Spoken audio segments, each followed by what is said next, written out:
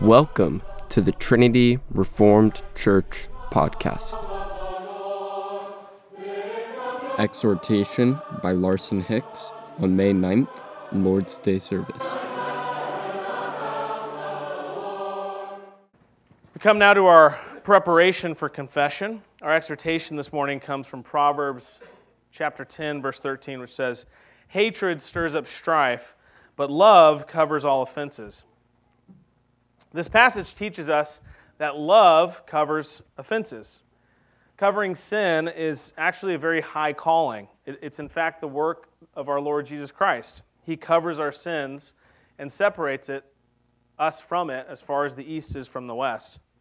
Hatred, on the other hand, stirs up strife. This proverb is a call to be a peacemaker, like Christ. Christ is called the Prince of Peace. And on his Sermon on the Mount, he says, "Blessed are the peacemakers, for they shall be called sons of God." James teaches on this topic in the 3rd chapter of his epistle. "But if you have bitter envy and self-seeking in your hearts, do not boast and lie against the truth. This wisdom does not descend from above, but is earthly, sensual, demonic. For where envy and self-seeking exist, confusion and every evil thing are there. But the wisdom that is from above is first pure, then peaceable, gentle, willing to yield, full of mercy and good fruits, without partiality and without hypocrisy. Now the fruit of righteousness is sown in peace by those who make peace." So we learn here in James that wisdom is meek, it's peaceable, it's gentle, it's willing to yield. But bitter envy is self-seeking and it's demonic.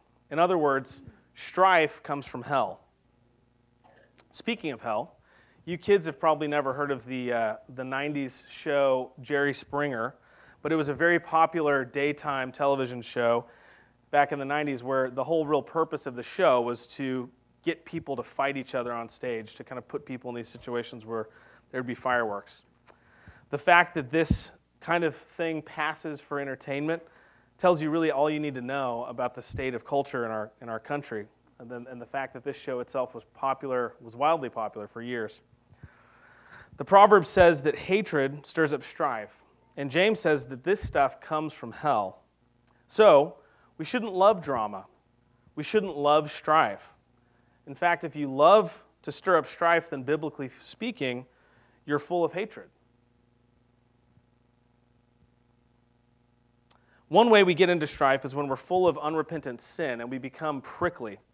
The wrong comment, the wrong look, even the wrong sound can become intolerable when you're in this state of mind and you just kind of want to smack the person that's annoying you. In our home, we call this being out of fellowship. You're out of fellowship with God, you're out of fellowship with one another. But in this state, you're kind of like a powder keg. It's like any spark could set off an explosion, just a little bit of static even, and you end up dragging others into your sin.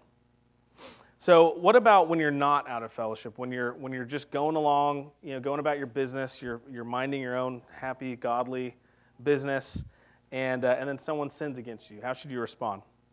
Well, obviously there's a vast spectrum of different types and degrees of sin.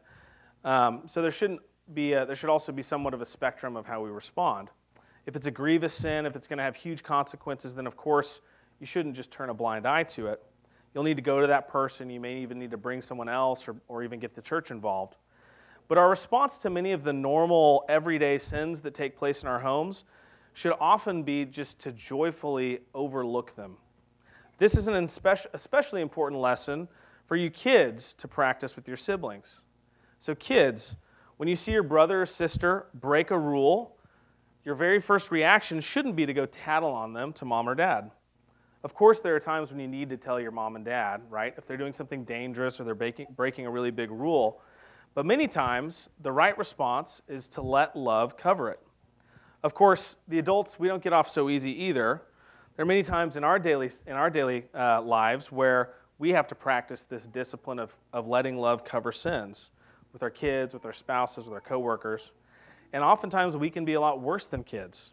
instead of running off and tattling, we respond with some sort of pettiness or nastiness, which really a lot of times is worse than the sin that started it all, right? So we also need to learn how to let love cover sin. And how do we do that? So for starters, if you are out of fellowship, the first thing to do is to look at, are you out of fellowship with your family and those around you? If that's the case, it's going to be virtually impossible to let love cover sin. So if there's beef between you and someone else in your home, go make it right. Apologize. Don't let the sun set on your anger. Second, if you're out of fellowship with God, with unrepentant sin in your own heart, then again, covering sin will become nearly impossible. So go deal with your sin before God. In fact, your reaction to being sinned against is a great barometer for kind of the state of your soul and the state of your relationship with God at that moment. If you're utterly offended and filled with righteous indignation when your brother drinks the last cup of orange juice, then you likely need to stop and go check in with God. In Thessalonians it says, "See that no one repays anyone evil for evil, but always seek to do good to one another and everyone.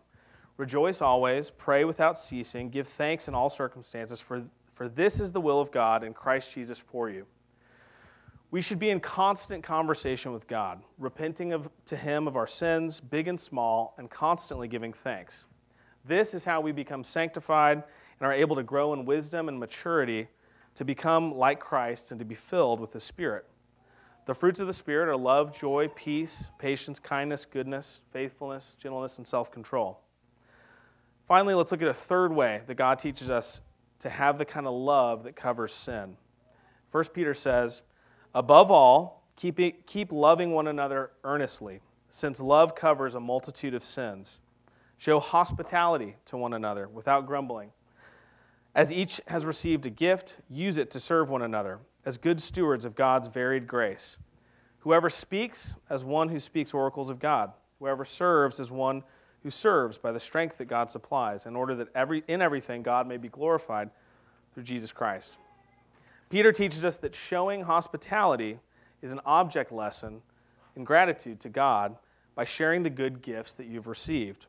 Hospitality is an opportunity to humble yourself and to serve one another.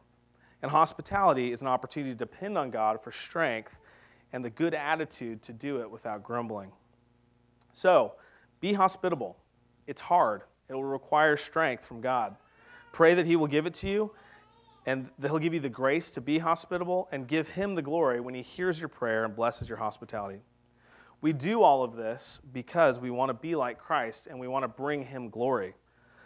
We let love cover sins because Christ covers our sins. We make peace with one another because He has made peace between us and God. And we invite others to our table because He has invited us to His. Thanks for listening. If you want to find out more, check out our website at trinityreformedkirk.com. That's trinityreformedkirk.com.